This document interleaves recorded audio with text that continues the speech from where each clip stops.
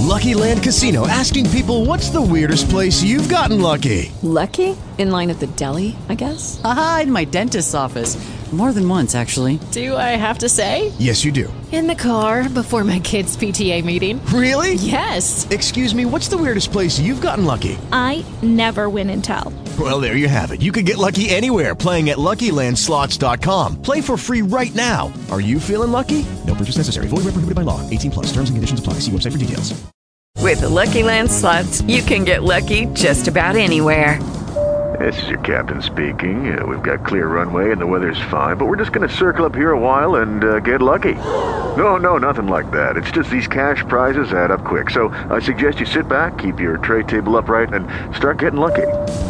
Play for free at LuckyLandSlots.com. Are you feeling lucky? No purchase necessary. Void where prohibited by law. 18 plus terms and conditions apply. See website for details.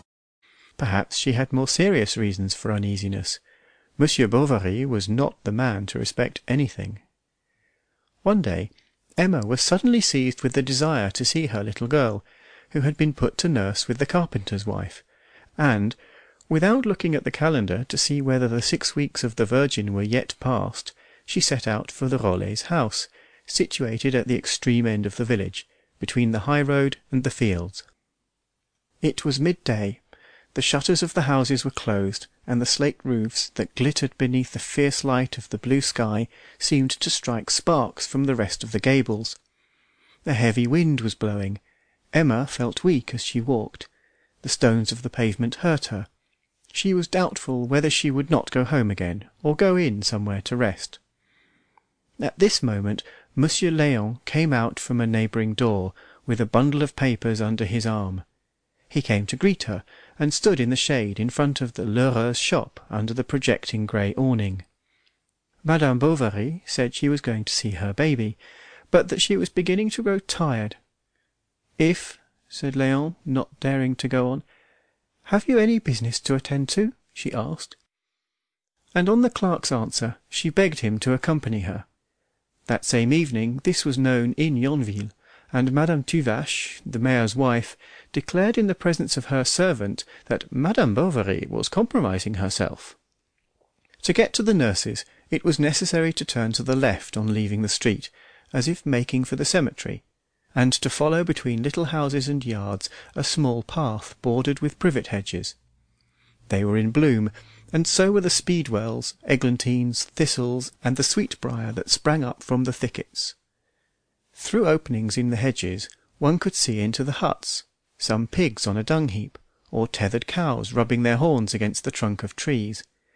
The two, side by side, walked slowly, she leaning upon him, and he restraining his pace, which he regulated by hers. In front of them a swarm of midges fluttered, buzzing in the warm air. They recognized the house by an old walnut tree which shaded it. Low, and covered with brown tiles, there hung outside it, beneath the dormer window of the garret, a string of onions.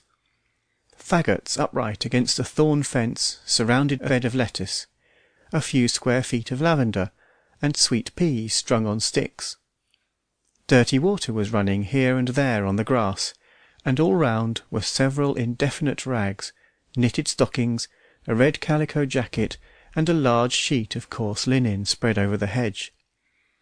At the noise of the gate, the nurse appeared with a baby she was suckling on one arm. With her other hand she was pulling along a poor puny fellow, his face covered with scrofula, the son of a Rouen hosier, whom his parents, too taken up with their business, left in the country. "Go in," she said, "your little one is there asleep." The room on the ground floor, the only one in the dwelling, had at its further end, against the wall, a large bed without curtains, while a kneading trough took up the side by the window, one pane of which was mended with a piece of blue paper. In the corner behind the door, shining hobnailed shoes stood in a row under the slab of the washstand, near a bottle of oil with a feather stuck in its mouth. A Mathieu Leinsberg lay on the dusty mantelpiece amid gunflints, candle ends, and bits of amadou. Finally, the last luxury in the apartment was a Fame blowing her trumpets, a picture cut out, no doubt, from some perfumer's prospectus, and nailed to the wall with 6 wooden shoe pegs. Emma's child was asleep in a wicker cradle.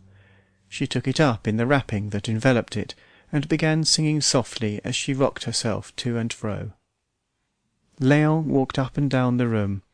It seemed strange to him to see this beautiful woman in her nankeen dress in the midst of all this poverty. Madame Bovary reddened. He turned away, thinking perhaps there had been an impertinent look in his eyes. Then she put back the little girl, who had just been sick over her collar. The nurse came at once to dry her, protesting that it wouldn't show. "She gives me other doses," she said. "I am always a washing of her. If you would have the goodness to order Camus, the grocer, to let me have a little soap, it really would be more convenient for you, as I needn't trouble you then." very well," said Emma. "Good morning, Madame Rollet." And she went out, wiping her shoes at the door. The good woman accompanied her to the end of the garden, talking all the time of the trouble she had getting up of nights. "I'm that worn out sometimes as I drop asleep on my chair. I'm sure you might at least give me just a pound of ground coffee. That'd last me a month, and I'd take it of a morning with some milk." After having submitted to her thanks, Madame Bovary left. She had gone a little way down the path, when at the sound of wooden shoes she turned round. It was the nurse. "What is it?" Then the peasant woman, taking her aside behind an elm tree, began talking to her of her husband, who, with his trade and 6 francs a year that the captain— "Oh, be quick," said Emma. "Well," the nurse went on, heaving sighs between each word, "I'm afraid he'll be put out seeing me have coffee alone. You know men." "But you are to have some," Emma repeated. "I will give you some. You bother me." "Oh dear, my poor dear lady. You see, in consequence of his wounds, he has terrible cramps in the chest. He even says that cider weakens him." "Do make haste, Mère Rollet." "Well," the latter continued, making a curtsy, "if it weren't asking too much," and she curtsied once more, "if you would—" and her eyes begged. "A jar of brandy," she said at last, "and I'd rub your little one's feet with it. They're as tender as one's tongue." Once rid of the nurse, Emma again took Monsieur Léon's arm. She walked fast for some time, then more slowly, and looking straight in front of her, her eyes rested on the shoulder of the young man, whose frock coat had a black velvety collar. His brown hair fell over it, straight and carefully arranged. She noticed his nails, which were longer than one wore them at Yonville. It was one of the clerk's chief occupations to trim them, and for this purpose he kept a special knife in his writing desk. They returned to Yonville by the waterside. In the warm season the bank, wider than at other times, showed to their foot the garden walls whence a few steps led to the river. It flowed noiselessly, swift and cold to the eye. Long thin grasses huddled together in it as the current drove them, and spread themselves upon the limpid water like streaming hair. Sometimes at the tip of the reeds, or on the leaf of a water-lily, an insect with fine legs crawled or rested. The sun pierced with a ray the small blue bubbles of the waves that, breaking, followed each other. Branchless old willows mirrored their grey backs in the water. Beyond, all around, the meadows seemed empty. It was the dinner hour at the farms, and the young woman and her companion heard nothing as they walked but the fall of their steps on the earth of the path, the words they spoke, and the sound of Emma's dress rustling around her. The walls of the gardens, with pieces of bottle on their coping, were hot as the glass windows of a conservatory. Wallflowers had sprung up between the bricks, and with the tip of her open sunshade, Madame Bovary, as she passed, made some of their faded flowers crumble into a yellow dust, or a spray of overhanging honeysuckle and clematis caught in its fringe and dangled for a moment over the silk. They were talking of a troupe of Spanish dancers who were expected shortly at the Rouen theatre. "Are you going?" she asked. "If I can," he answered. Had they nothing else to say to one another? Yet their eyes were full of more serious speech, and while they forced themselves to find trivial phrases, they felt the same languor stealing over them both. It was the whisper of the soul, deep, continuous, dominating that of their voices. Surprised with wonder at this strange sweetness, they did not think of speaking of the sensation, or of seeking its cause. Coming joys, like tropical shores, throw over the immensity before them their inborn softness, an odorous wind, and we are lulled by this intoxication without a thought of the horizon that we do not even know. In one place the ground had been trodden down by the cattle. They had to step on large green stones put here and there in the mud.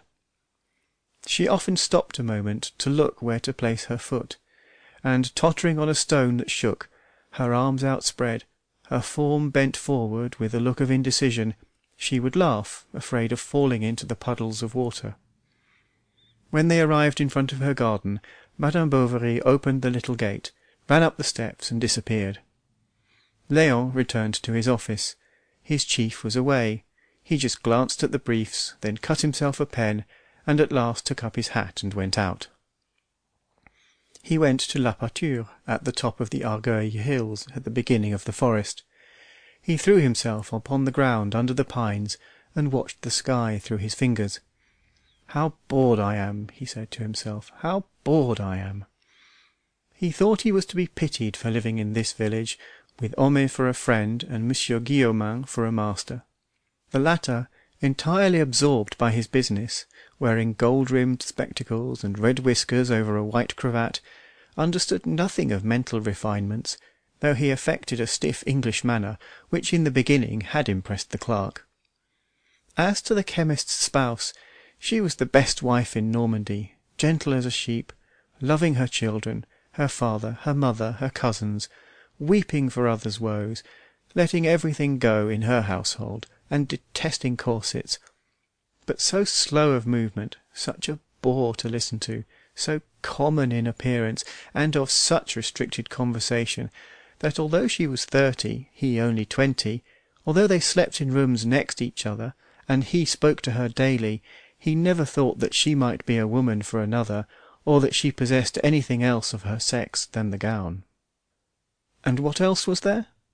Binet, a few shopkeepers, 2 or 3 publicans, the curé, and finally Monsieur Tuvache, the mayor, with his 2 sons, rich, crabbed, obtuse persons who farmed their own lands, and had feasts among themselves, bigoted to boot, and quite unbearable companions. But from the general background of all these human faces, Emma's stood out isolated, and yet farthest off, for between her and him he seemed to see a vague abyss. In the beginning he had called on her several times along with a druggist.